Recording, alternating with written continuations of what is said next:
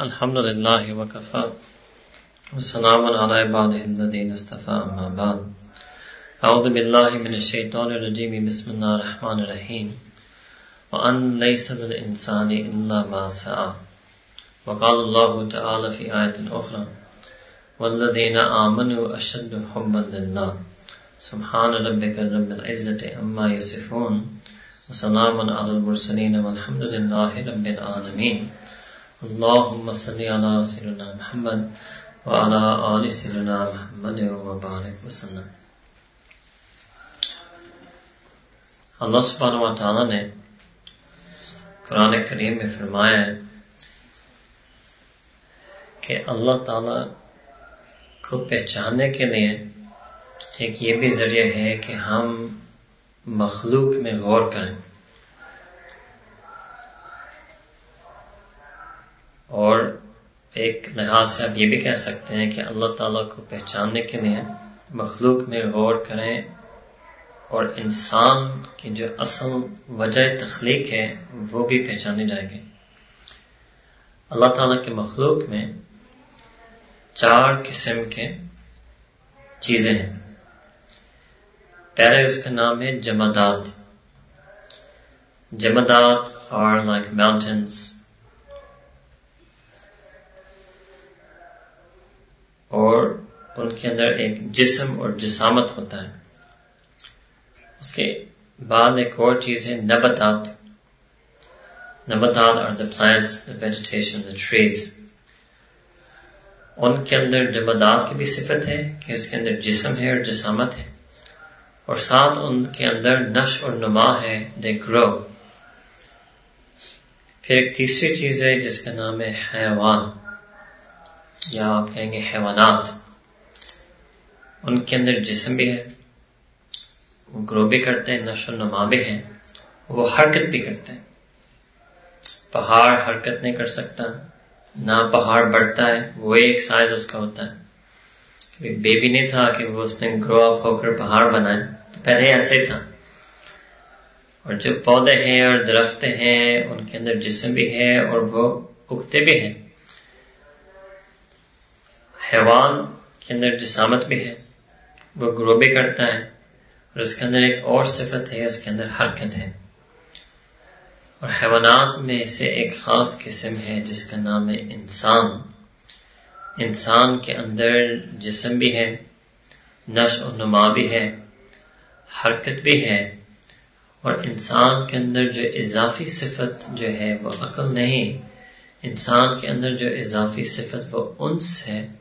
انس کا مطلب ہے محبت کرنا، کہ انسان وہ واحد مخلوق ہے جس کو اللہ تعالیٰ نے ایک ایسے دل عطا کیا ہے کہ وہ اپنے اختیار کے ساتھ اس دل کو اللہ کی محبت میں لگا سکتا ہے، یا چاہے اس دل کو اللہ کی محبت سے پھیر کر کسی اور چیز کے محبت میں لگا سکتا ہے۔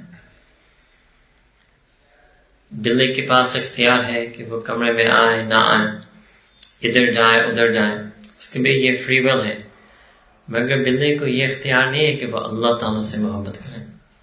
یہ اختیار نہیں ہے۔ نہ حیوانات میں کسی اور مخلوق کو یہ اختیار ہے، نہ نباتات میں یہ اختیار ہے، نہ جمادات میں یہ اختیار ہے۔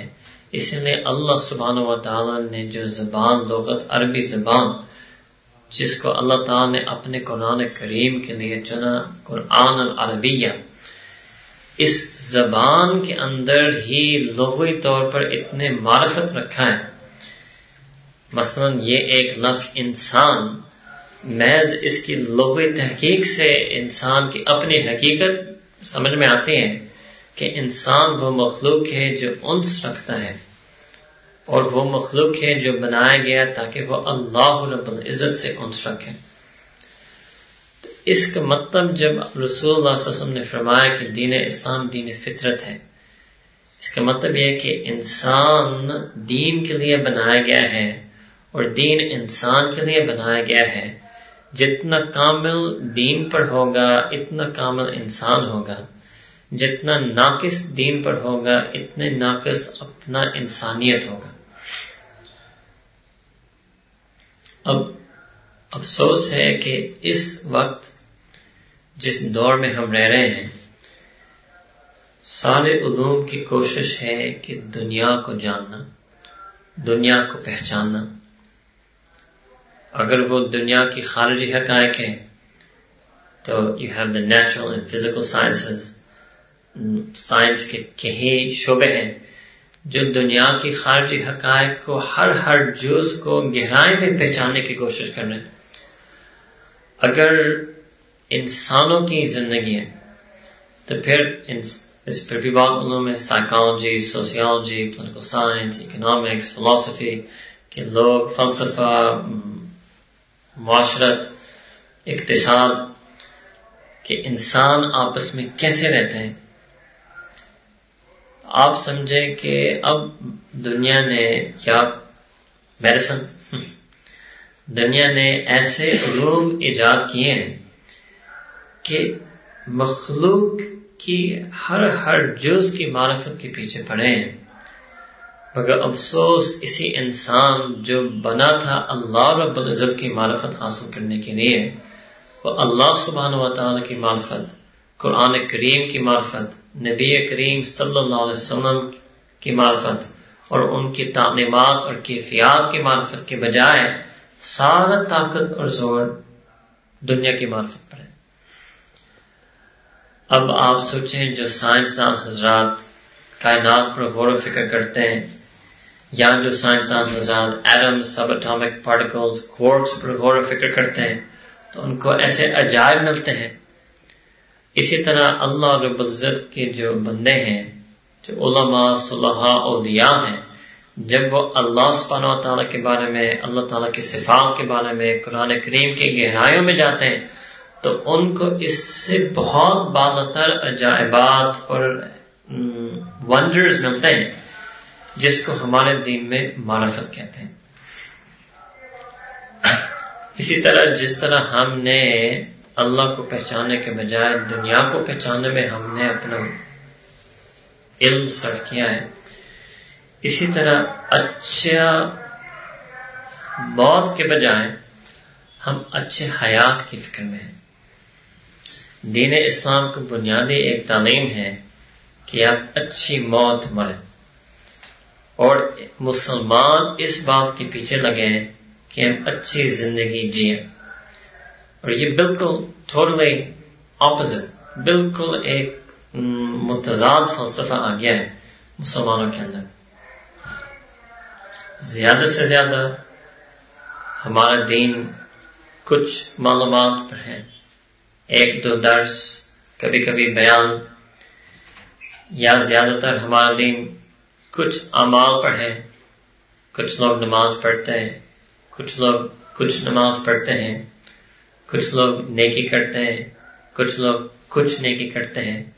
مگر بنیادی طور پر ہم نے اپنے آپ کو اس دنیا کے لیے حوالہ کر دیا. اب اس کے بجائے کہ ہم اس پر نادم ہوں، ہم اس کی منطق بھی پیش کرتے ہیں. تقاضا کے نام سے، ضرورت کے نام سے، مجبوری کے نام سے، حالات کے نام سے، خاندان کے نام سے. جس حد تک دنیا میں رہنا ہے اس حد تک دنیا کے پیچھے پڑنا چاہیے.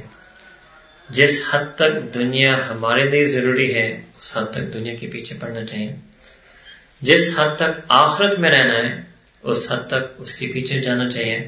اور جس حد تک اللہ رب العزت کی رضا حاصل کرنا چاہیے اس حد تک اس کے پیچھے جانا چاہیے. یہ ویری ایزی سینٹنس، بہت سادہ سا جملہ ہے، مگر ہمارے حقیقت دین کی سادگی کے مطابق میں نہیں ہے.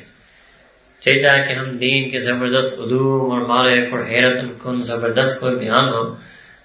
دین کی جو بہت بنیادی موٹی موٹی باتیں ہیں وہ جب تک ہم دل پر نہیں باندھیں گے تو جتنا زیادہ ہم دین کی نئی نئی باتیں سنیں فائدہ نہیں ہوگا. اس سے رسول صلی اللہ علیہ وسلم نے جب دعا مانگی اللہ تعالیٰ سے تو دعا فرمائے کہ اللہ تعالیٰ مجھے علم نافع عطا فرمائے. نہ مطلق علم، مطلق علم سے کام نہیں بنے گا.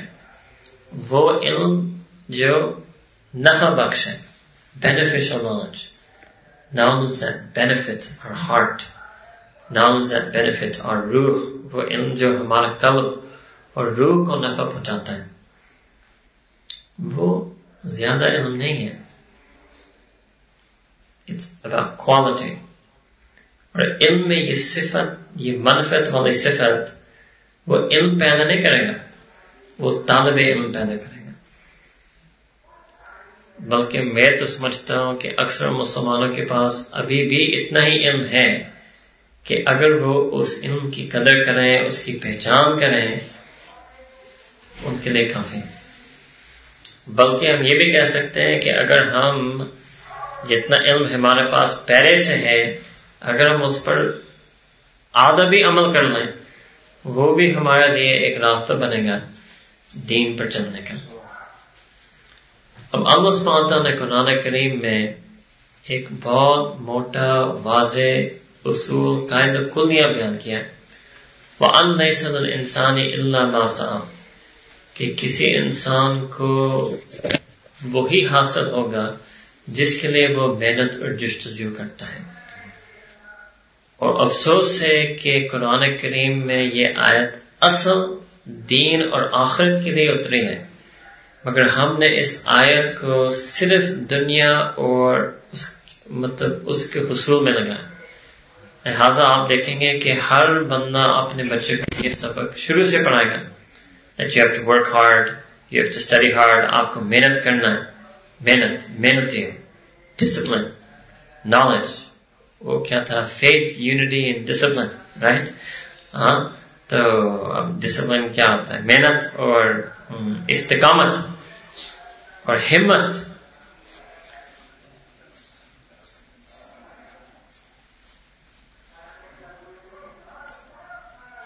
اب آپ خود سمجھیں کہ اگر دنیا، جو اللہ سبحانہ تعالیٰ نے خود فرمایا قرآن میں، کل متاع الدنیا قلیل، کہ فرما دیجئے کہ دنیا کو جو سارا کا سارا چیزیں ہیں وہ قلیل ہیں، تو قلیل چیز کا اقل حصہ حاصل کرنے کے لیے اتنی محنت اور ہمت کرنا پڑے گا.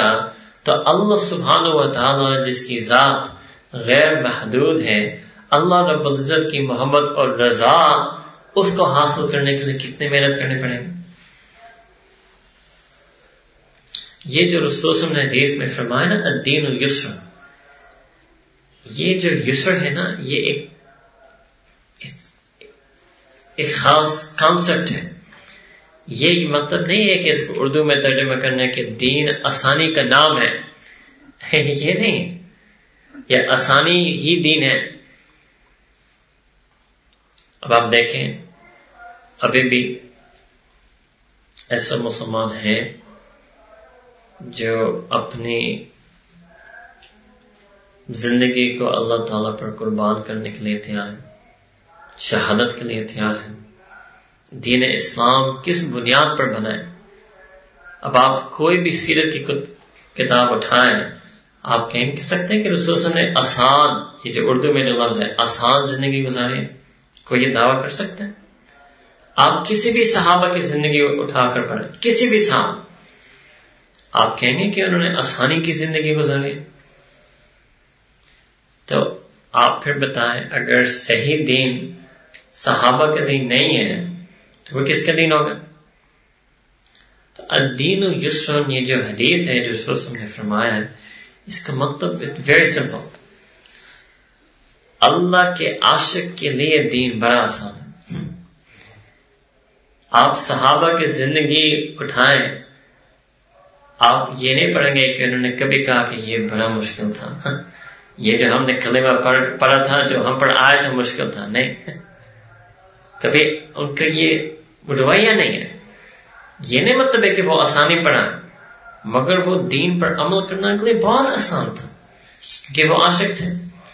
اب میں آپ کو مثال دوں، جو انسان پیسے کا عاشق ہے، آپ کہیں کہ آپ سارے رات کام کریں، میں آپ کو ڈبل اوور ٹائم دوں گا، آسان. جو انسان پروموشن کا عاشق ہے، آپ کہیں کہ آپ ذرا پروجیکٹ کو زبردست طریقے سے کریں، وہ دن کو رات، رات کو دن کرنا آسان. جو مطلب ووٹ چاہتا ہے، آپ کہیں کہ آپ ذرا لوگوں کے اندر پھریں، کہیں گے آسان. کیوں؟ جس چیز کو انسان قدر کرتا ہے اگر اس کے دل میں اس کی قدردانی آ جائے تو پھر ہر چیز اس پر قربان کرنے کے لیے تو بہت آسان. اس لیے اللہ سبحانہ وتعالی نے قرآن کریم فرمایا وما قدر اللہ حق قدرہ. اللہ اکبر. اللہ آپ کو اس کو کہنا پڑا. سوچنے کی بات ہے. جب یہ آیت نازل ہوئی ایک صحابہ نکلے, انہوں نے اپنے تلوار نکالی اور کہا کہ وہ کون سا بندہ ہے جس کی وجہ سے یہ آیت اتری. اللہ اکبر. یہ بھی ایک جوش تو جذبہ ہے کہ وہ کون ہے. شکر ہے کہ ہم سامنے نہیں تھے ہے نا اس وقت. وما قدر اللہ حق قدر. جن لوگوں کے دل میں اللہ تعالیٰ کی قدر ہے, اللہ تعالیٰ کی ہر بات ماننا بہت آسان. الدین یسر للمؤمنین, الدین یسر للمتقین. نہیں سمجھے؟ الدین یسر للمسلمین. اب یہ لفظ بھی اسلام کا لفظ کیا ہے؟ تسلیم کرنا. تسلیم کرنا کہ یہ مطلب نہیں کہ سمجھ کر ماننا. اردو میں بھی تسلیم کرنا, اپنے آپ کو سپرد کرنا. سپرد کرنا اپنے آپ کو اللہ رب العزت کے احکام پر. That is Islam. Islam is salam through taslim, peace through submission. لوگ آج کل آپ کو یہ بھی کہیں گے Islam means peace. Islam does not mean peace. Salam means peace. Islam means salam through taslim, peace through submission. یہ لفظ بھی ایک چیز سکھا رہا ہے کہ سلامتی, اطمینان, سکون اللہ کے اپنے آپ کو حوالے کرنے ہی سے آئے گا. یہ لفظ بتا رہا ہے. یہ عربی زبان کی شان ہے. انسان اور اسلام, بس آپ یہ دو لفظ سمجھیں. مگر ہم سپورٹ نہیں کرتے اپنے آپ کو. ہم چاہتے ہیں کہ جو ہمارا ماتحت ہے وہ اپنے آپ کو ہمیں سپورٹ کرنا ہے, مگر جس ذات کے ہم ماتحت ہیں ہم اپنے آپ کو اس کو سپورٹ نہیں کرتے. یہ بھی ایک فلسفہ ہے. اب دیکھیں جو جمادات ہیں, جو زمین ہے, اللہ سبحانہ تعالیٰ نے اس کو حکم دیا کہ آپ سپرد ہیں نباتات کے. زمین کو کہہ دیں کہ جو بھی اچھی چیز آپ کے اندر ہے, نیوٹرینٹس اور ایٹسٹرا, وہ پودے میں جائے گا کیونکہ آپ اس کے ماتحت ہیں. اللہ تعالیٰ نے نباتات کو کہا کہ جو آپ کے اندر غذا ہے, آپ کوئی اصل آپ کی کوئی حیثیت از خود نہیں ہے, آپ ماتحت ہیں. کس کے؟ حیوانات کے. وہ آپ پر چڑھیں گے, وہ آپ کو کھائیں گے. حیوانات کو بھی کہا کہ آپ کے اندر بھی کوئی اصل مستقل حیثیت نہیں ہے, آپ بھی ماتحت ہیں. کس کے؟ انسان. وہ جو آپ کے اوپر ہے, وہ گھوڑا ہو, وہ ہاتھی ہو, اونٹ ہو, وہ آپ کے ذبح کرنے والا گائے یا بکری ہو.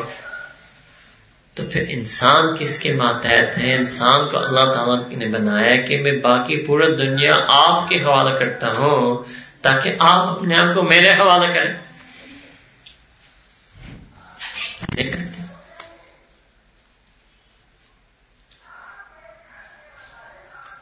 ایک یہ بھی دھوکہ ہے کہ پاکستان کے جو مسلمان, پاکستان کے جو تعلیم یافتہ مسلمان, by this I mean دینی تعلیم نہیں, دوسری تعلیم.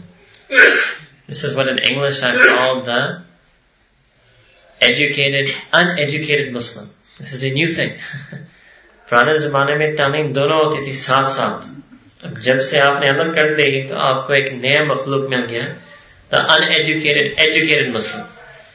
دین میں uneducated and غیر دین میں educated. اب جو uneducated, educated مسلم جب وہ ہمارے جس جگہ میں پیدا پلا امریکہ میں پہنچتا ہے تو وہ بڑا حیران ہوتا ہے US, UK, یورپ جا کر. کیوں؟ وہ نظام دیکھتا ہے, کہتے ہیں کہ دیکھیں ان لوگوں کے اندر عدل ہے, انصاف ہے. Every Pakistani who comes to America, یہ ہمیں سننا پڑتا ہے, بچپن سے میں سن رہا ہوں. Not tens, dozens, thousands میں کہہ دوں, میں مغالطہ نہیں کر رہا. دیسی انکلز یا دیسی بوائز فدا ہوتے ہیں. ایک دن امریکہ میں گزارا, عاشق صادق, اور ٹریفک ہے، بجلی ہے، عدل ہے، انصاف ہے، نظم ہے، نظام ہے، ضبط ہے، ضابطہ ہے. پھر سب سوچتے ہیں کہ کاش ہمارے ملک میں بھی یہ چیز ہوتا تو ہم بھی کیا ہوتے. یہ ایک بہت بڑی غلط فہمی ہے. غور سے سنیں. اللہ سبحانہ تعالیٰ نے مسلمانوں کے لیے کامیابی کے شرائط اور رکھے ہیں اور غیر مسلم کے لیے کامیابی کے شرائط اور رکھے ہیں. غیر مسلم کی کامیابی دنیاوی کامیابی، یہ سب چیز دنیاوی کامیابی تھی. غیر مسلم کی دنیاوی کامیابی ایمان، تقوی، طہارت پر نہیں ہے. It's an simple morality، honesty, صدق، صداقت، وہی عدل، انصاف، نظم ایٹسٹرا. ان کی کامیابی محض اس بنا پر ہوگا. مسلمانوں کے لیے اس کو یہ جو فلسفہ نکلا ہے نا سیکولر ہیومنزم، انہوں نے ایک غلط فہمی ہوئی کہ انہوں نے اپنے اندر بھی یہ چیز دیکھی ہے کہ ہمیں ترقی ملتی ہے جب ہم بیسک مورلز اپناتے ہیں. تو انہوں نے سوچا یہ اصل حقیقت ہے، دس از ٹروتھ، وحی بغیر کی کوئی ضرورت نہیں ہے. افسوس ہے کہ مسلمانوں بھی اس غلط فہمی میں پڑ گئے. میں جب پچھلی دفعہ امریکہ گیا تھا، ہماری دوسری بیٹی صالحہ پیدا ہوئی تھی، پھر ہم نے واپس آنا تھا، یونیورسٹی میں پڑھانا تھا، تو ہم بھول گئے کہ وہ امریکن پاسپورٹ پر پاکستانی ویزا ہونا پڑتا ہے بیبی کے لیے. تو فلائٹ بس 1-2 دن میں تھی، بڑا مسئلہ تھا اچانک جا کر ویزا لینا ہے. تو ہم شکاگو میں گئے اور وہاں پاکستان کے جو کونسل جنرل ہیں اس سے اسپیشلی میں نے کہا کہ we need an emergency same day visa. وہ باہر آئے دفتر سے، مجھے بٹھایا اور مجھے دیکھ کر نا مجھے بٹھایا. پہلے کہتا ہے کہ میں آپ کی طرح. میں نے کہا بالکل میری طرح، رائٹ. کہ نہیں آپ مجھے اس طرح نہیں دیکھیں، میں آپ کی طرح. میں نے کہا بالکل میں ایسی چیزوں کو نہیں دیکھتا، میں آپ سے محبت کرتا ہوں، اپنا مسلمان بھائی سمجھتا ہوں. پھر جب میں بھی پیار محبت سے اس سے ملا تو انہوں نے مجھے کہا کہ مجھے میں ایک بات بس ایک بات کرنا چاہتا ہوں. یہ بھی ایک کلاسک مطلب اوپننگ لائن ہے. میں بس ایک بات کرنا چاہتا ہوں. میں نے کہا جی آپ ضرور کرنا. کہا کہ اللہ تعالیٰ کو ہمارے عبادات کی ضرورت نہیں ہے. اللہ تعالیٰ کے پاس بہت فرشتے ہیں جو ان کی عبادت کرتے ہیں. اصل چیز یہ ہے کہ انسان معاشرت کا اچھا فرد بنے.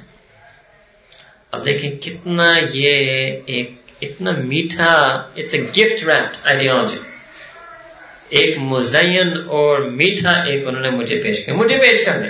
ہم ایسے پڑھتے ہیں شکاگو میں. میں نے کہا کونسل جنرل صاحب ویزا چھوڑ دیں. میں نے بھی ایک بات کرنی ہے آپ سے. اس کے بعد ویزا دے نہ دے مجھے خیر نہیں ہے، رائٹ. یہ سوچنا کہ ہم بالکل عبادت اس لیے نہیں کرتے کہ معاذ اللہ تعالیٰ کو ان عبادات کی ضرورت ہے کہ آپ نے ایک زبردست منطق کی بات چلائی ہے کہ ضرورت نہیں ہے تو عبادت کرنے کی ضرورت نہیں. ہم عبادت کرنے کیونکہ ہمیں ضرورت ہے. وہ بڑا حیران تھا کیونکہ وہ اس فلسفے پر آ گیا تھا کہ ہماری ضرورت از جسٹ، جو وہ دیکھا تھا شکاگو میں، وہ بھی نہیں اس کی پوسٹنگ ہوئی تھی وہاں اور وہ بھی اسی طرح عاشق ہو گیا. اینڈ وہ بھی اسی سوچ پر آ گیا تھا کہ ہماری ضرورت یہ ہے، جسٹ مورلز. وہ بھی ضروری ہے مگر مسلمان کبھی بھی محض اپنے اخلاقیات پر اللہ تعالیٰ تک نہیں پہنچ سکتا. عبادات ضروری ہے.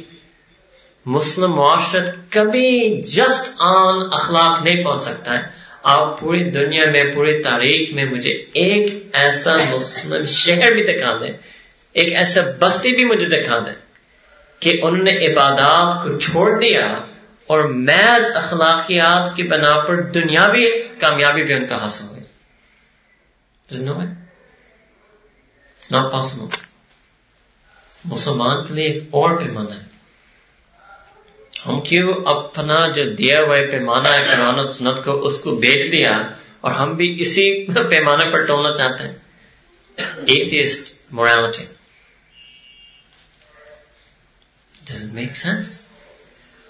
اس کی وجہ کیا ہے کہ مسلمان کی جو کامیابی ہے وہ ضابطہ کی بنا پر نہیں ہوتا، وہ رابطہ کی بنا پر ہوتا ہے. رابطہ، اللہ سبحانہ و تعالیٰ سے رابطہ قائم کرو. یہ کہ پیغام اللہ تعالیٰ کا قرآن میں ضوابط بھی قائم کرو، وہ تو کرنا ہی کرنا ہے. یہ تو کھیل ہے، عدل اور سچ بولنا. مطلب یہ مسئلہ ہے کہ پاکستان میں اتنا نہیں ہوتا، یہ تو بہت بیسک چیز ہے. ہوتا ہے ایسے کہ کسی پی ایچ ڈی میتھ کو اس بات پر راضی کرو کہ اس نے فرسٹ پیر ایڈیشن سبٹریکشن ملٹیپلیکیشن اس نے وہ سیکھ لی. یہ میتھ ہے، یہ تو کھیل ہے. تو کہتے ہیں اصل میتھ تو calculus and second order differential equations اصل تو وہ شروع ہوتا ہے. تو ہم بھی کہہ رہے ہیں کہ انسانیت کی یہ تو بہت بنیادی چیز ہے. یہ بہت افسوس ہے اور بہت محنت طلب ہے اور بہت طلب غور ہے کہ مسلمان کو یہ بنیادی چیز بھی ہمارے ہاتھ سے کیسے رہ گئے. وہ بھی بالکل ایک بات ہے، مگر کیونکہ وہ بات بہت اکثر ہوتی ہے اس میں دوبارہ اس کو نہیں پیش کرنا. I want to show you the rest of the picture. ہم چاہتے ہیں کہ پوری صورت آپ لوگوں کے سامنے ہے. اور عبادات کے بغیر چاہنا there's no way. اب جب اللہ سبحانہ وتعالیٰ قرآن کریم میں کہہ رہے وَمَا خَلَقْتُ الْجِنَّ وَالْإِنسَ إِلَّا لِيَعْبُدُونَ، إِلَّا لِيَتَخَلَّقُونَ إِلَّا لِيَعْبُدُونَ، کہ ہم نے ان کو بنایا ہی نہیں سوائے کہ وہ اپنے اختیار سے اپنے ارادے سے میری عبادت کریں. واحد مخلوق، باقی سب مخلوق عبادت کرتے ہیں مگر وہ اختیار سے نہیں اور وہ محبت سے نہیں. یہ انسان کا معیار ہے. اس رابطہ کا نام ہے عبادت. اب میں آپ کو بتاؤں ضابطہ اور رابطہ کا فرق کیا ہے. آپ نے اپنے گھر میں ایک خادم رکھا ہے، آپ اس کو ماہانہ 8,000 روپے دیتے ہیں، یہ ضابطہ ہے.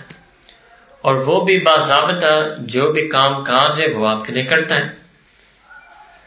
جب وہ اس کے جو کام جو اس پر ذمہ ہے یعنی فرض اور واجب جو اس پر ذمہ ہے وہ کرتا ہے تو آپ کو کوئی خاص خوشی تو نہیں ہوتی، وہ تو ایک ضابطہ ہے. ٹھیک ہے. اگر وہ کبھی اپنی ڈیوٹی سے بڑھ کر کام کریں beyond the call of duty, goes over and above and beyond the call of duty, بہت زیادہ ایکسٹرا آپ کے لیے کرتا ہے تو آپ کے دل میں ایک خاص ایک کیفیت پیدا ہوتی ہے، اس کی طرف آپ کا دل مائل ہوتا ہے. اس نے آپ کے ساتھ ایک رابطہ قائم کیا. اس لیے جب وہ آپ کے پاس پھر آئے گا اور کہے گا مثلاً کہ مجھے ایک ضرورت ہے یا میری بیٹی کی شادی ہے، آپ اس کو 1 لاکھ روپے دیں گے. ضابطہ کہ وہ پورا سال کام کریں اتنا بھی نہیں ملے گا، اور رابطہ وہ 1 منٹ میں آپ نے اس کو 1 لاکھ روپے دے دیا. یہ ہے عبادت، اللہ تعالیٰ سے رابطہ. جب عبادات ہم نے چھوڑ دی ہیں تو پھر اس مسلمان فرد یا وہ مسلمان خاندان یا وہ مسلمان معاشرت جس کا رابطہ رب العزت کے ساتھ نہ ہو تو وہ فلاح کیسے پائیں گے؟ It's not possible. It's impossible. Impossible. اب صحابہ کو دیکھو کتنا رابطہ قائم کرتے تھے. قرآن کریم میں ان کے بارے میں کہ وہ آدھی رات تہجد، 1/3 ایک تہائی رات تہجد. اللہ اکبر. اب تہجد کیا ہے؟ میں سمجھ گیا مطلب تہجد کم لوگ پڑھتے ہیں یا پڑھ سکتے ہیں، مگر اصل میں یہ چیزیں اگر اس کا تذکرہ نہیں ہوتا تو پھر اسلام کی صورت ہمارے سامنے نہیں آئے گی. وہ ہے کیا؟ رابطہ. اب ایک دفعہ سیدنا عبداللہ بن عمر رضی اللہ عنہما رسول صلی اللہ علیہ وسلم کے سامنے کا تذکرہ ہو رہا تھا تو رسول صلی اللہ علیہ وسلم نے فرمایا کہ وہ کتنا اچھا انسان ہے، نعم الرجل، کتنا خوب انسان ہے، کاش وہ تہجد پڑھتا ہے. اب کسی نے جا کر سیدنا عبداللہ بن عمر رضی اللہ عنہ کو بتایا، رسول نے اس طرح فرمایا اپنے بارے میں. بس اس کہتے اس دن کے بعد کبھی تہجد نہیں رہے مجھ سے. جب اصحاب رسول کو بھی رابطے کی ترغیب دی جا رہی ہے، چلو ہم تہجد سے نہیں مگر ہم کب نماز سے، تلاوت سے، ذکر سے، استغفار سے، دعا سے رابطہ کرنا. اور میں آپ کو حیران کن بات بتاتا ہوں. تاکہ ہمیں اس بات کا احساس ہو کہ ہم کتنے ناقدردان لوگ ہیں. سب سے آپ بتائیں کہ سب سے زیادہ قدر کس چیز سے ہونی چاہیے؟ ذات باری تعالیٰ. It's the most valuable, priceless thing in our life. کوئی امریکہ میں مسلمان ہوتا تو کوئی ان سے پوچھتا کہ آپ کو مسلمانوں سے کیا ملا ہے، وہ نہیں کہیں گے کہ مجھے یہ ملا ہے وہ ملا. بہت سے جوابات بعد میں آتے کہ مجھے ایک کمیونٹی ملی ہے، ایک یہ ملا ہے، مگر نمبر 1 آنسر کیا ملا؟ اللہ. تو اللہ رب العزت ملے. کبھی ان سے ملے کہ آپ کو پھر اپنی دین کی قدر اور اس ملک کی قدر آپ کو ہوگی. اب اس رابطہ کی قدر دانے ناقدرے کہ حدیث میں آئے کہ رسول صلی اللہ علیہ وسلم نے فرمایا ہے کہ اللہ سبحانہ و تعالی رات کے آخری تیسرے حصے میں ہر انسان کو مخاطب کرتا ہے اور پوچھتے حل من سائل کہ کوئی مجھ سے پوچھنے والا ہے کہ میں ان کو عطا کروں. حل من مستغفر کوئی مغفرت مانگنے والا ہے کہ میں ان کو بخشوں. حل من تائب کوئی توبہ کرنے والا ہوں کہ میں ان کا توبہ قبول کر لوں. ہر انسان کو یہ پیغام ملتا ہے ہر رات، اور ہم سو رہے ہیں. اچھا، ایک حدیث میں یہ بھی آتا ہے کہ تہجد آدھی رات سے شروع ہوتی ہے. ٹھیک ہے، تہجد کا وقت آدھی رات، کچھ حدیث میں 1/3، کچھ حدیث half. اب آج کل سردیوں کے مہینہ ہے، مغرب کتنے بجے؟ 5:30. فجر کتنے بجے شروع ہوتے ہیں؟ تقریباً 5:30. 12 گھنٹے. درمیان میں کریں کیا وقت ملتا ہے؟ 11:30 بجے. اب آپ بتائیں ہم میں سے، کیونکہ مجھے اندازہ ہے کہ اکثر لوگ لاہور میں ذرا دیر سے جاگتے ہیں، آپ میں سے کم ہوں گے جو 11:30 بجے سے پہلے سوتے ہیں. روز کچھ نہ کچھ ایسے راتیں ہوں گے. چلو اگر نماز نہیں، اگر وضو کرنے کی ہمت نہیں ہے تو دعا بھی ہم نہیں کر سکتے.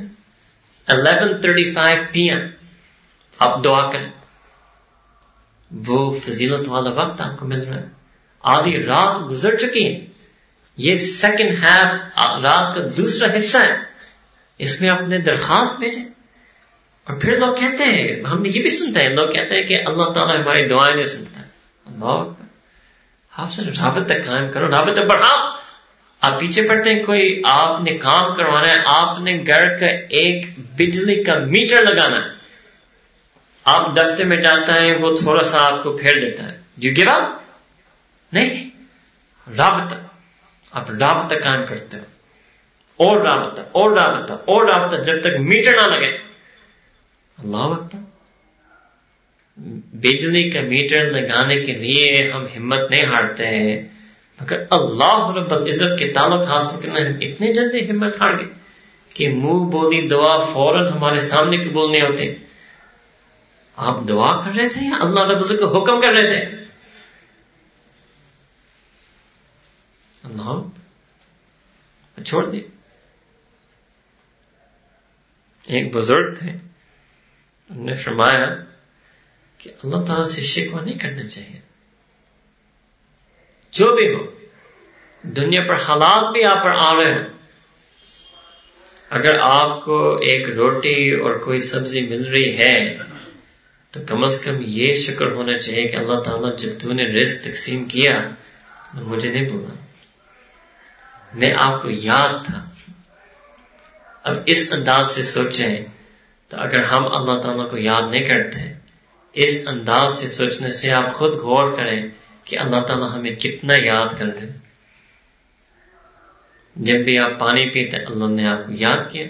جب اللہ تعالیٰ نے اس دن پانی کی تقسیم کی،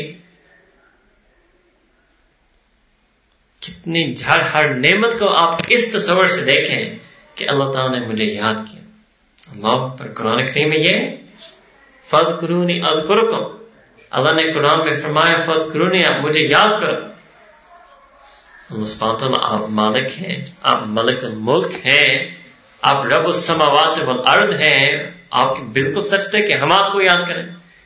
پھر آگے کیا فرمایا؟ اللہ اکبر کبیرہ. ایسی ذات، ایسے رب کریم کی قدر نہ کریں تو پھر کس کی قدر کریں گے؟ اذکرکم، کہ میں آپ کا ذکر کروں گا. اللہ آپ ہمارا ذکر کریں گے؟ ہم آپ کے ناقص گنہگار بننے ہیں. تعالیٰ کیا کہنے؟ اچھا اللہ ہمارا جو ذکر بھی ہے وہ بھی ناقص ہے، آپ کے ذکر تو کامل ہے. بات کوئی بات.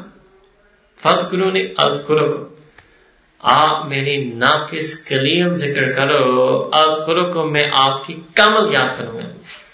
اللہ اکبر. یہ ہے ہمارے رب. اصل میں ہم کو پہچاننا چاہیے ہمارے رب کون ہے. پھر محبت آئیں گی دل میں، پھر کہیں گے کہ یا اللہ سب خوشیاں کو آگ جلا دو، تجھ سے فقط فریاد رہے.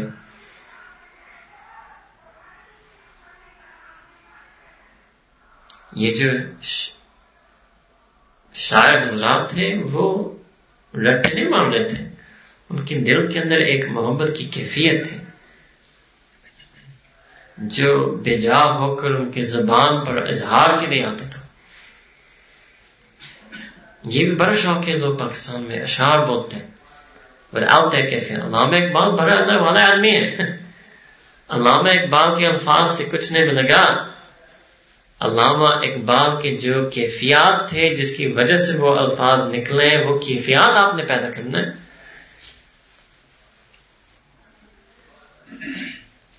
کتنے کریم ہمارے رب کریم.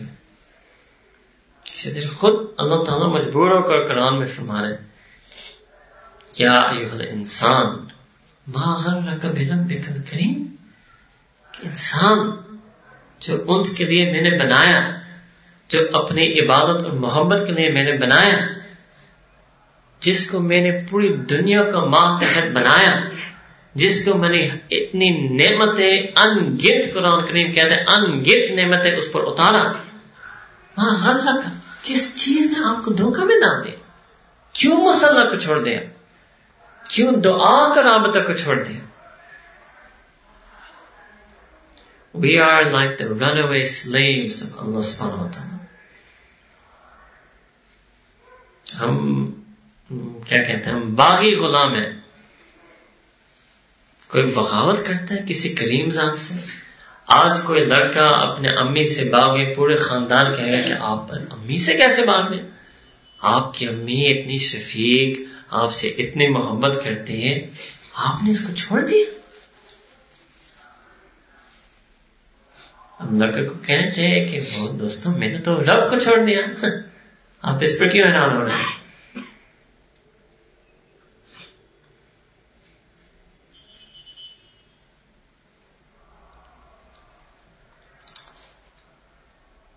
کبھی یہ بھی دعا کی ہے کہ اللہ تعالیٰ آج میں کوئی چیز نہیں مانگتا، پہلے میں آپ کی شکر ادا کرتا ہوں کہ اللہ تعالیٰ جو کچھ آپ نے مجھے دیا ہے میں اس کا مستحق نہیں تھا. میں فلسطینی ہو سکتا تھا، آپ نے مجھے ڈاکٹر بنایا. میں بازین ہو سکتا تھا، آپ نے مجھے پروفیسر بنایا.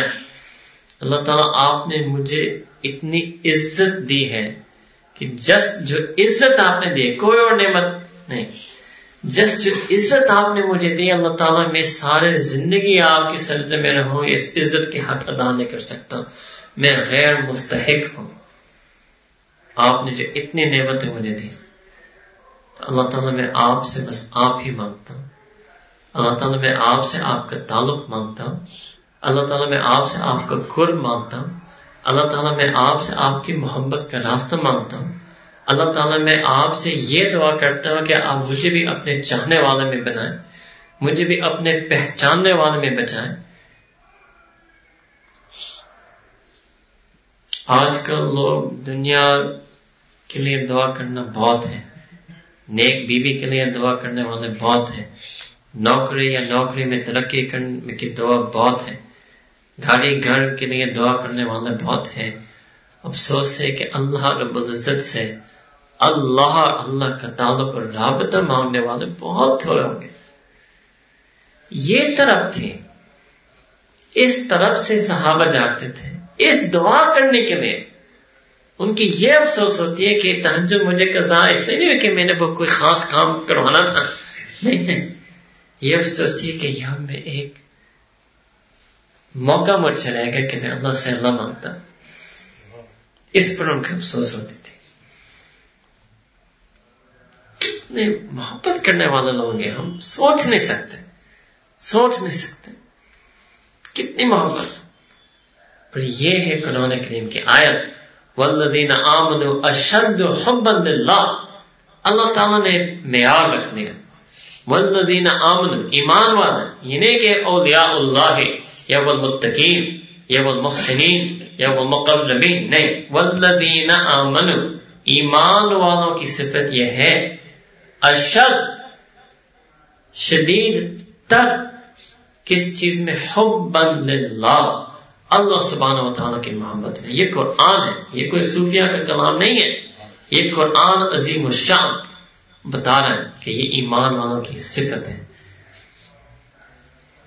جب تک یہ صفت ہم اپنے اندر نہیں پیدا کریں گے کام نہیں بنے گا.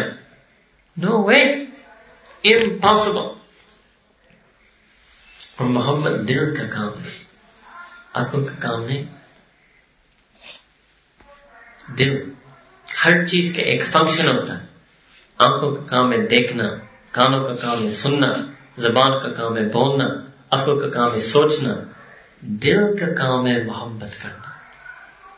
یہ قلب جو لفظ ہے قرآن کریم میں، قلب spiritual heart, not your physical heart, جسمانی دل نہیں ہے، یہ روحانی دل ہے، یہ روح کا ایک حصہ ہے قلب. اللہ تعالیٰ نے قرآن کریم میں فرمایا یوم لا ینفع مال ولا بنون، یاد کرو وہ دن جس میں کسی قسم کا پیسہ، کسی قسم کی مال ملکیت کام نہیں آئے گا، ولا بنون بیٹے، کسی قسم کا رشتہ کام نہیں آئے گا. کامیابی نہیں ملے گا کسی کو الا سوا اس کو من اتى اللہ بقلب سلیم، جب اللہ سبحانہ تعالیٰ کو ایک صاف ستھرا دل لے کر آئے گا. اب اس کا بہت آسان چیک ہے کہ میرے پاس صاف ستھرا دل ہے. آپ نے دوسرا دل چیک کرنا ہو تو یو گو فار EKG. آپ نے کوئی اور چیز چیک کرنا ہو، X ray, CAT scan, MRI، اس کا بھی ایک اسکین ہوتا ہے. وہ اسکین کیا ہے؟ میں کئی اسکینز آپ کو بتاتے ہیں. نمبر 1 آپ کا نماز. اب جو انسان کہتا ہے کہ میں نماز پڑھتا ہوں اور اس نماز کے اندر مجھے اللہ سبحانہ و تعالیٰ یاد نہیں آتے، تو means something's wrong. تو قلب سلیم تو نہیں ہوگا. قلب سلیم والا بندہ تو نہیں ہو سکتا جو یہ کہ کچھ ہوا ہے دل پر. something is wrong. اب اس کو پھر بھی نماز پڑھنا ہے. جیسے وہ انسان جو بیمار ہوتا ہے اور اس کی زبان پر کوئی مٹھاس نہیں آتی، کہتے ہیں مجھے کوئی ذائقہ نہیں ہے، اس کو کھانا تو پھر بھی پڑے گا، کھانا ضروری ہے، مگر فکر ہے کہ میں اپنے اندر وہ صحت کیسے لے کر آؤں تاکہ میں اپنے زبان پر چیزوں کا ذائقہ بھی محسوس کروں. تو نماز پھر بھی ضروری ہے، مگر ایک محنت کرنی ہوگی کہ اس نماز کے اندر جو لذت ہے، لذت العبادات، حلاوت، وہ میں کیسے لے کر آؤں. The problem is the heart. That we have a polluted heart. ہمیں باہر کی دنیا کی پولوشن کی بڑی فکر ہے، اس کی پولوشن کی فکر نہیں. جو بھی آپ دیکھتے ہیں وہ اثر ادھر ہوتا ہے، جو بھی آپ سنتے ہیں اثر ادھر ہوتا ہے. آج کے نوجوان نے اپنے دلوں کو اتنا پولوٹ کر چکے ہیں، اللہ اکبر. Rusted hearts, corroded hearts, the things you guys look at and the things you guys listen to totally puts a veil on your heart, such that your heart becomes blackened, your heart becomes darkened, your heart becomes hardened. Allahu Akbar.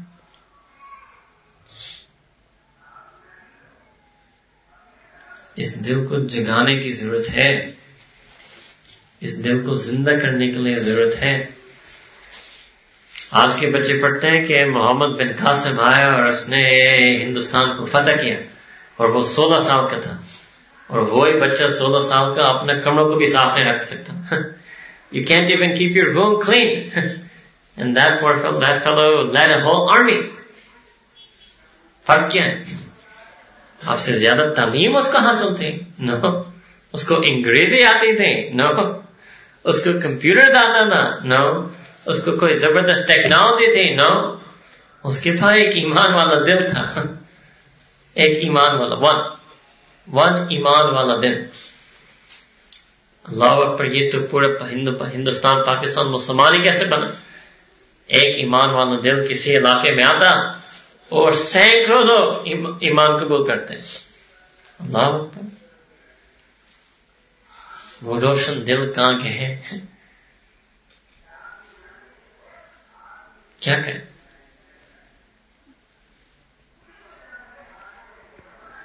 آج کے نوجوان کی حالت اللہ اکبر حیرت کن ہے اور پریشان کن ہے. جو والد ہیں نا ان کو پتہ نہیں ہے، ہمیں پتہ ہوتا ہے. آپ کو بیٹا کا مجھے پتہ ہے، آپ لوگوں کو پتہ نہیں ہے.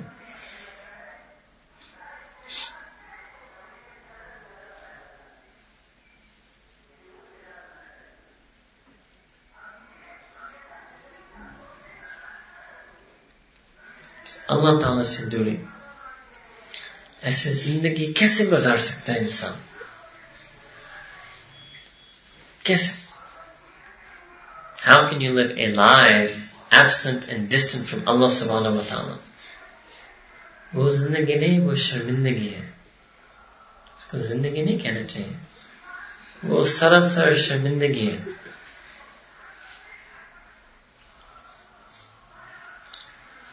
مگر اللہ سبحانہ و تعالیٰ کی رحمت کی خزانے اللہ اکبر ہر وقت کھلیں. اللہ سبحانہ و تعالیٰ کبھی کسی پر اپنے رحمت کے دروازے بند نہیں کرتے، بلکہ اللہ سبحانہ و تعالیٰ کی جو صفت حلیمی ہے، اس کا مطلب یہ ہے الحلیم وہ ذات ہے جس کے پاس اختیار اور قدرت ہے کہ وہ سزا دے، مگر اپنے آپ کو روکا رکھا ہے. کیوں؟ اس امید میں کہ شاید یہ میرے پاس آ جائے، کبھی بھی واپس لوٹا.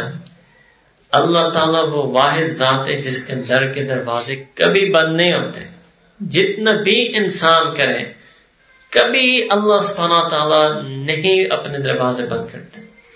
جتنے بھی گناہ ہو، آپ ڈھیر سارے گناہ لے کر آئے، ہر قسم کا گناہ لے کر آئے، اللہ سبحانہ کی رحمت اس سے بہت وسیع ہے، بہت وسیع.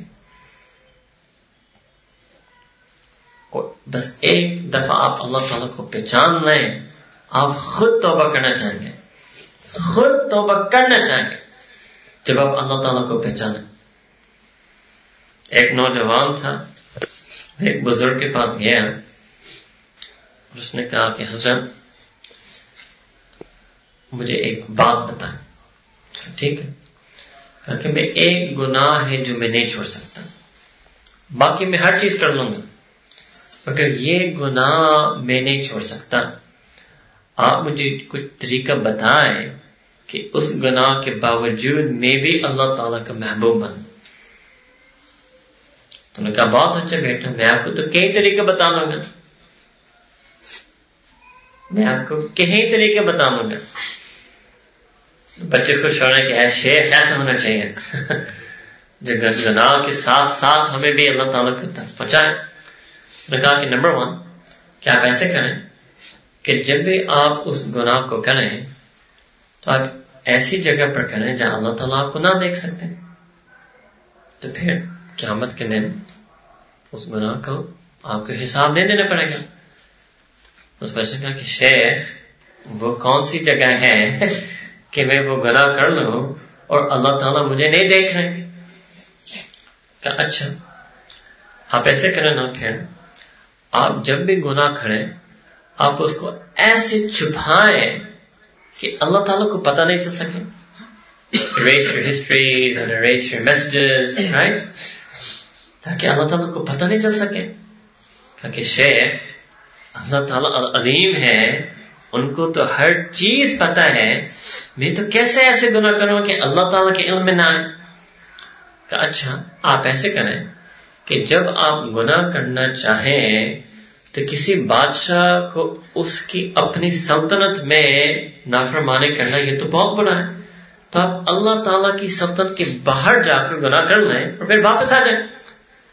کہا کہ شیخ وہ تو رب السماوات والارض، تو پوری کائنات اس کی سلطنت ہے، میں کیسے جاؤں؟ کہ اچھا کہ آپ ایسے کریں، پھر جب آپ قبر میں جائیں گے اور منکر نکیر آئیں گے اور سوالات کا سلسلہ شروع ہوگا تو آپ بس کہہ دینا کہ آپ میرے قبر میں نہ آئیں. No admission without permission. کہا کہ شیخ میں ان کو کیسے کہوں گا کہ وہ میرے قبر میں نہ آئے، مجھ سے سوالات نہ کریں. اچھا تو جب آپ قیامت کے دن پھر آپ کھڑے ہوں گے اور وہ گناہ اللہ تعالیٰ کے سامنے آئے گا اور اللہ تعالیٰ پھر حکم کریں گے کہ اس گناہ کا جس کا اس نے کبھی توبہ نہیں کی اس کی سزا اس کو دو، تو جب فرشتے آئیں گے آپ کو جہنم کو لے جانے کے لیے اپنی سزا کے لیے، تو آپ بس کہنے فرشتے کو میں نہیں جاتا.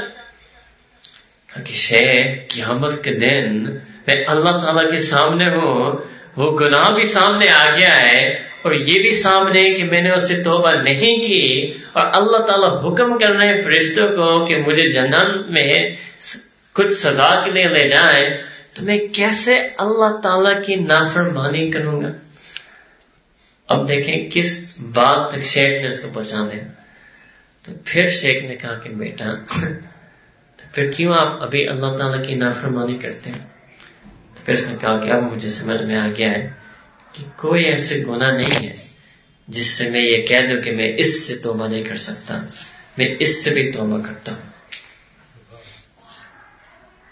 ایک بزرگ نے کہا کہ اے دوست، جب بھی آپ گناہ کرنا چاہتے ہیں تو آپ وہ تمام دروازے کو بند کرتے ہیں جس کے ذریعے سے مخلوق آپ کو دیکھتا ہے. کیا آپ اپنے تمام دیکھنے والوں میں سب سے کم تر اللہ ہی کو آپ نے سمجھا کہ اللہ تو مجھے دیکھ رہے ہیں، اس کی پرواہ نہیں، پر یہ کہ کسی مخلوق مجھے نہ دیکھے. تمام تر دیکھنے والوں میں سب سے کم درجہ آپ نے اللہ تعالیٰ کو دیا. یہ ہماری حقیقت ہے. کسی اور کو ہمارے گناہوں کے بارے میں پتہ چل جائے تو ہم ڈرتے، خوف، خشیت، ندامت، شرمندگی، یہ سارے الفاظ تو اللہ کو سچتے ہیں کہ ہم اللہ سے ڈریں، اللہ تعالیٰ سے کے سامنے نادم ہو، ہمارے دل میں خوف خدا، خشیت الہی ہو.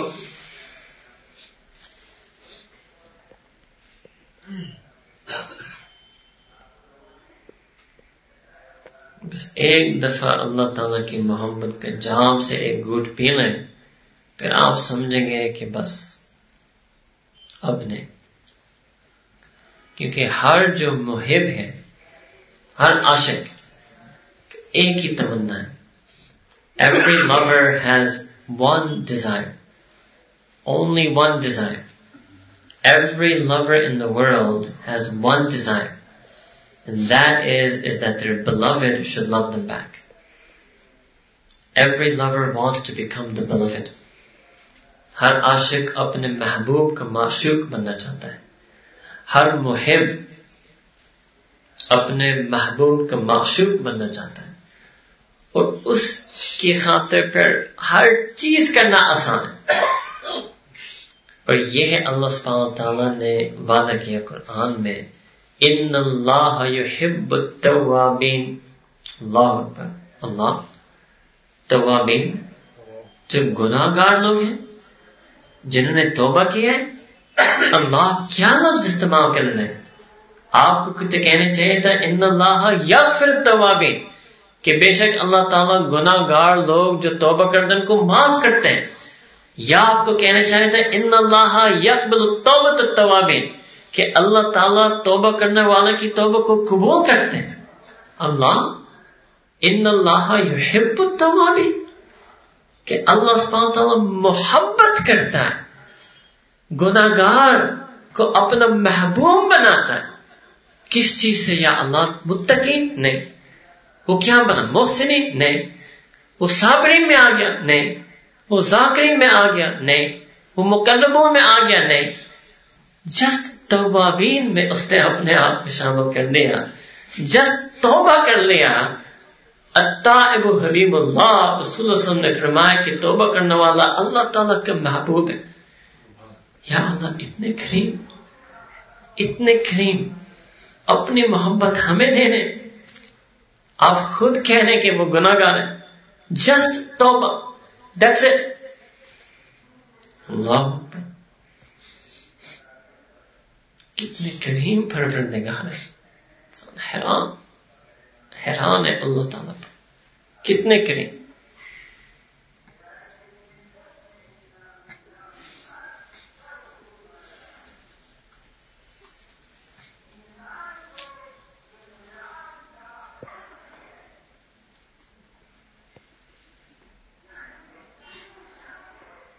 اللہ سبحانہ و تعالیٰ کی محبت حاصل کرنے کے لیے بہت کرنا پڑتا ہے، عبادت، ذکر، قرآن، مگر اللہ تعالیٰ کی محبوبیت حاصل کرنے کے لیے ایک کام کرنا ہے، توبہ۔ اللہ، قرآن، کتنے کریم پروردگار ہے، کتنے کریم۔ آج کیوں نہیں ہم بھی توبہ طائب ہو جائیں؟ کیوں نہیں ہم اپنے دل میں، زبان میں یہ ارادہ، نیت تو کر لیں کہ اللہ تعالیٰ ہم بھی توبہ کرنا چاہتے ہیں۔ اللہ تعالیٰ آپ نے خود اپنے اسماء الحسنى میں ایک نام رکھا، التواب، توبہ قبول کرنے والا۔ اللہ تعالیٰ توبہ کرنے مجھے سچتا ہے، توبہ قبول کرنے آپ کو سچتا ہے۔ اللہم انک عفو کریم تحب العفو، اللہ تعالیٰ آپ معاف کرنے والے ہیں، آپ اپنے درگزری میں بہت کریم ہے، تو حب العفو، آپ معاف کرنا پسند کرتے ہیں۔ فاعف عنا، اللہ تعالیٰ ہمارے بھی معافی فرمائے، ہمیں بھی ہدایت کے صحیح راستے دکھائیں، ہمیں بھی اپنے نیک بندوں میں بننے کی توفیق عطا فرمائے، ہمیں بھی عاشقین میں اپنا شمار فرمائے۔ وآخر دعوانا ان الحمدللہ رب العالمین۔ دعا سے پہلے 1-2 منٹ خاموشی سے بیٹھ کر جو بیٹھا ہے سنائے، جو کہا گیا اس پر غور کر کر اپنے دل میں خاموشی میں اللہ تعالیٰ کو یاد کریں، جیسے اللہ تعالیٰ نے قرآن کریم میں فرمایا وَاذْكُرْ رَبَّكَ فِي نَفْسِكَ، کہ آپ اپنے رب کو یاد کرو، فی نفسک، اپنے من کے اندر، اپنے دل کے اندر، تضرعا وخیفتا، عاجزی کے ساتھ، خاموشی کے ساتھ۔ اور اللہ نے دوسری آیت میں فرمایا وَاذْكُرْ اسْمَ رَبِّكَ، اور اپنے رب کا نام کو یاد کرو، ہمارا رب کا نام اسم اعظم، اسم جلالہ اللہ۔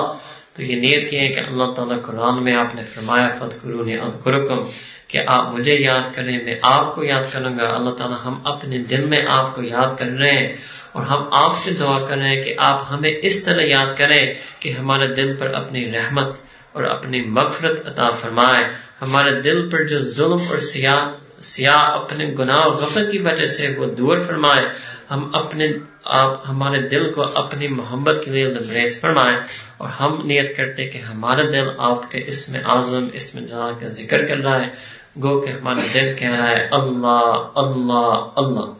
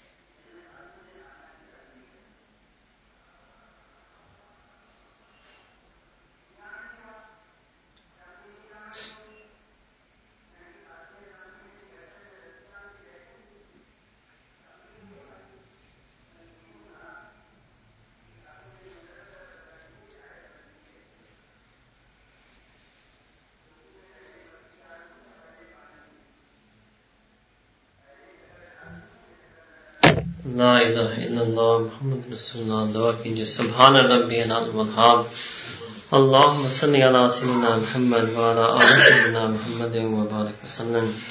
ربنا ظلمنا انفسنا وان لم تغفر لنا وترحمنا لنكونن من الخاسرین. ربنا یا اللہ یا رب کریم، یا اللہ آپ نے ہر نعمت سے نوازا، یا اللہ آپ نے ہمیں ایمان کی دولت سے نوازا، عزت کی زندگی سے نوازا. ظلمنا انفسنا، یا اللہ ہم نے اپنے آپ پر ظلم کیا ہے، یا اللہ ہم نے راہ ہدایت کو چھوڑ دیا ہے، یا اللہ ہم آپ کو چاہنے کو چھوڑ دیا ہے. یا اللہ آپ اپنی خصوصی رحمت و مغفرت عطا فرما. یا اللہ ورنہ ہم ضرور خسارہ والوں میں سے ہوں گے. یا اللہ آج ہم سب اپنے دل میں سچے دل سے اپنی توبہ کرتے ہیں. یا اللہ جو زندگی میں جو تمام گناہ کیے ہیں، یا اللہ ہم ان سے توبہ کرتے ہیں. یا اللہ اس توبہ کو قبول فرما. یا اللہ جو گناہ دن میں کیے ہیں وہ بھی معاف فرما، جو گناہ رات میں کیے ہیں وہ بھی معاف فرما. یا اللہ جو گناہ ہم نے اکیلے کیے ہیں وہ بھی معاف فرما. یا اللہ جو گناہ ہم نے مجلسوں میں کیے ہیں وہ بھی معاف فرما. یا اللہ جو گناہ ہم نے اپنے اوپر کیے ہیں وہ بھی معاف فرما. جو گناہوں دوسروں پر دوسرے حقوق پر مار کر کیے ہیں یا اللہ وہ بھی معاف فرما. یا اللہ جو گناہ یاد ہے وہ بھی معاف فرما. جو گناہ ہم اپنے غفلتوں سے بھول بھی گئے ہیں یا اللہ وہ بھی معاف فرما. اور یا اللہ جو ہمارے درمیان میں جو اپنے گناہ کی وجہ سے دوری آئی ہے یا اللہ اس دوری کو دور فرما. یا اللہ ہمیں بھی اپنا قرب عطا فرما، ہمیں بھی اپنا تعلق عطا فرما. یا اللہ آپ نے قرآن کریم میں فرمایا فإنی قریب. یا اللہ ہمیں بھی آپ کا قرب عطا فرما، ہمیں بھی اپنا مقرب بنا. یا اللہ ہمیں بھی اس قرب کی حلاوت اور لذت نصیب فرما. یا اللہ آپ نے قرآن کریم میں فرمایا کہ ایمان والوں کی صفت ہے اشد حبا للہ. یا اللہ ہمیں بھی اپنی سچی محبت عطا فرما. یا اللہ ہمارے دلوں اور سینوں کو اپنی محبت سے لبریز فرما. یا اللہ ہم تمام غلط محبتوں سے توبہ کرتے ہیں. یا اللہ ہم دنیا اور مخلوق کی محبت سے توبہ کرتے ہیں. یا اللہ ہم آپ کی محبت چاہتے ہیں، آپ کی چاہنے والے بننا چاہتے ہیں. یا اللہ ہمیں آپ کی سچی طلب عطا فرما، سچی طلب اور چاہت نصیب فرما. یا اللہ ہمیں بھی آپ اپنی معرفت عطا فرما، اپنی پہچان نصیب فرما. یا اللہ رب کریم ہر کمزور کبھی کو پکارتا ہے، یا اللہ ہر حاجت مند غنی کو پکارتا ہے. یا اللہ ہم کمزوروں سے کمزور ہیں، یا ہم اضعف الضعیف ہیں. یا اللہ یا رب کریم اپنی خصوصی رحمت عطا فرما. یا اللہ اپنے خصوصی کرم عطا فرما. یا اللہ یا رب کریم ہمیں جہالت کے بجائے ہدایت کی زندگی، علم کی زندگی نصیب فرما. یا اللہ ہمیں گمراہی اور ضلالت کے بجائے ہدایت کی زندگی نصیب فرما. اپنی دوری کے بجائے اپنی قرب عطا فرما. اور یا اللہ اس قرب کے بعد کبھی دوری نہ عطا. یا اللہ اس علم کے بعد کبھی جہالت والوں کام میں واپس نہ لوٹا. یا اللہ ہدایت ملنے کے بعد کبھی گمراہی کے کاموں میں واپس نہ لوٹا. یا اللہ رب کریم ہم نہیں اپنے گناہ پر لوٹنا چاہتے ہیں. یا اللہ اس توبہ کو قبول فرما. یا اللہ اپنے ایمان کو اپنے امن میں قبول فرما. ہم اپنے ایمان کو آپ کی حفاظت میں پیش کرتے ہیں. یا اللہ ہم آپ ہی ہمارے محافظ بن جا. یا اللہ رب کریم ہم اپنے لیے، اپنے اولاد کے لیے، اپنی تمام نسل قیامت تک ان کی ایمان یا اللہ آپ کی حفاظت پر سپورٹ کرتے ہیں. یا اللہ آج فتنہ کا دور ہے. یا اللہ اپنے نبی کریم صلی اللہ علیہ وسلم نے بھی فتنے سے پناہ مانگی تھی، آپ کے صحابہ کرام مفسرین مجتہدین نے بھی فتنہ سے پناہ مانگی تھی. یا اللہ ہم ان سے بہت کمزور ہیں. یا اللہ ہمارا ایمان ان سے بہت کمزور ہے. یا اللہ ہم ان تمام فتنوں جو دین سے باہر اٹھ رہے ہیں اور جو دین کے اندر سے بھی نئے نئے نام سے اترے ہیں، یا اللہ ہم ان سب فتنوں سے آپ سے پناہ مانگتے ہیں. یا اللہ ہمیں خالص دین عطا فرما، صحابہ کا دین عطا فرما، متقین والوں دین عطا فرما. یا اللہ ہمیں بھی نیکی والی زندگی عطا فرما. یا اللہ ہمیں بھی نیکی اور سادگی والی زندگی عطا فرما. یا اللہ ہمیں بھی تقوی کی پوشاک سے نواز فرما، ہمیں بھی لباس تقوی سے مزین فرما. یا اللہ ہم کب تک یہ نام سنیں گے، کب تک یہ نام بولیں گے. یا اللہ تقوی کی حقیقت ہمیں نصیب فرما، تقوی والی کیفیت ہمیں نصیب فرما. ہمیں متقی آنکھ نصیب فرما، متقی زبان نصیب فرما، متقی عقل نصیب فرما، یا اللہ ہمیں متقی دل نصیب فرما۔ یا اللہ یا رب کریم، یا اللہ آپ کریم ہیں، آپ تواب ہیں، آپ غفور ہیں، آپ غفار ہیں، یا اللہ ہمیں بھی مغفرت عطا فرما۔ یا اللہ آپ نے قرآن کریم میں فرمایا ان اللہ یحب التوابین، یا اللہ اللہم اجعلنا من التوابین، یا اللہ ہمیں بھی توابین میں سے بنا، ہمیں بھی توبۃ النصوح عطا فرما۔ یا اللہ ہمیں نہیں واپس جانا چاہتے ہیں، ہمیں اپنے گناہوں کی زندت سے بچا کر یا اللہ تقوی نیکی والی عزت عطا فرما۔ یا اللہ ہمیں اس کی پہچان نصیب فرما۔ یا اللہ ہمارے آنکھوں پر پردے ہیں، ہمارے عقل پر پردے ہیں، یا اللہ ہمارے دل پر پردے ہیں، یا اللہ ہمیں اس صحیح اسلام کی پہچان نصیب فرما۔ یا اللہ یا رب کریم، جو تمام لوگ جو بھی کسی بھی پریشانی میں مبتلا ہے، یا اللہ ہمارے سب پریشانیوں کو دور فرما۔ یا اللہ جو بیمار ہے اس کو صحت، جو سچی اور دائم صحت ہے اس کو نصیب فرما، صحت کاملہ عاجلہ مستمرہ نصیب فرما۔ جو رزق کی طرف سے پریشان ہے، یا اللہ ہمیں رزق حلال طیب نصیب فرما۔ یا اللہ اور جو کسی قسم کی پریشانی میں نہیں ہے، محض اپنی سستی کی وجہ سے پریشان ہے، محض اپنی غفلت کی وجہ سے پریشان ہے، تو یا اللہ اس سستی اور غفلت کی بیماری سے ہمیں دور فرما۔ یا اللہ ہمیں جسمانی صحت عطا فرما، روحانی صحت عطا فرما۔ یا اللہ غلط خواہشات سے نجات عطا فرما، ناجائز غصے سے نجات عطا فرما، حرص و ہوا سے نجات عطا فرما، تکبر اور کینہ سے نجات عطا فرما، حسد اور بغض سے نجات عطا فرما۔ یا اللہ ہمیں حیا والی صفت عطا فرما، یا اللہ ہمیں حیا والی آنکھوں نصیب فرما، حیا والی دل نصیب فرما۔ یا اللہ حیا کی لذت ہمیں چکا، یا اللہ حیا والی لذت سے ہمیں تعارف کروا۔ یا اللہ یا رب کریم ہمیں عاجزی کی نعمت سے نواز فرما۔ یا اللہ ہمیں عاجز دل اور عاجز عقل نصیب فرما۔ یا اللہ ہمیں قرآن کریم کو سمجھنے کی توفیق عطا فرما اور ہر آیت پر عمل کرنے کی توفیق عطا فرما، اور پیارے نبی کریم صلی اللہ علیہ وسلم کی تعلیمات اور ان کی سیرت اور ان کی حیات طیبہ کو سمجھنے کی توفیق عطا فرما، اور اپنے آپ کو اس اسوۃ حسنہ کے مطابق لانے کی توفیق عطا فرما۔ یا اللہ ہم آپ سے آپ ہی چاہتے ہیں، آپ سے آپ کا تعلق چاہتے ہیں، آپ سے اپنا رابطہ قائم کرنا چاہتے ہیں۔ یا اللہ آپ کے پاس کروڑوں عباد ہیں، یا اللہ آپ کی سوا ہمارا کوئی نہیں۔ یا اللہ اگر آپ ہماری دعا کو قبول نہیں کرتے، اگر آپ اس رابطے کو قبول نہیں کرتے، تو یا اللہ تیرے سوا ہمارا کوئی نہیں، تیرے در کے علاوہ ہمارے پاس کوئی اور در نہیں ہے۔ یا اللہ ہمارے اس دعا کو قبول فرما، ہمیں بھی اپنے عباد کے لیے قبول فرما، ہمیں بھی اپنے عبادت الصالحین میں شامل فرما۔ یا اللہ جہاں بھی مسلمان پریشان حال ہے ان کو پریشانیوں کو دور فرما، ان کو ایک اور نیک بن کر رہنے کی توفیق عطا فرما۔ یا اللہ جو بھی دین کی خدمت کر رہا ہے، یا اللہ خلوص کے ساتھ اور سچائی کے ساتھ، یا اللہ ان کی دین کی خدمات کو قبول فرما۔ یا اللہ یا رب کریم ہمیں بھی اپنے دین کی خدمت کے لیے قبول فرما۔ یا اللہ جس محبت سے ہمیں یہاں دعوت دی گئی ہے اور جس پیار محبت سے ساتھیوں نے آپ کی باتیں سنی ہیں، یا اللہ اس کے بدلے میں یا اللہ ان کی اپنی سچی محبت عطا فرما۔ یا اللہ ہمیں ہمیشہ متقین اور نیک لوگوں کی مجلس نصیب فرما۔ یا اللہ ہمیں ہمیشہ نصیحت والی باتیں سننے میں نصیب فرما۔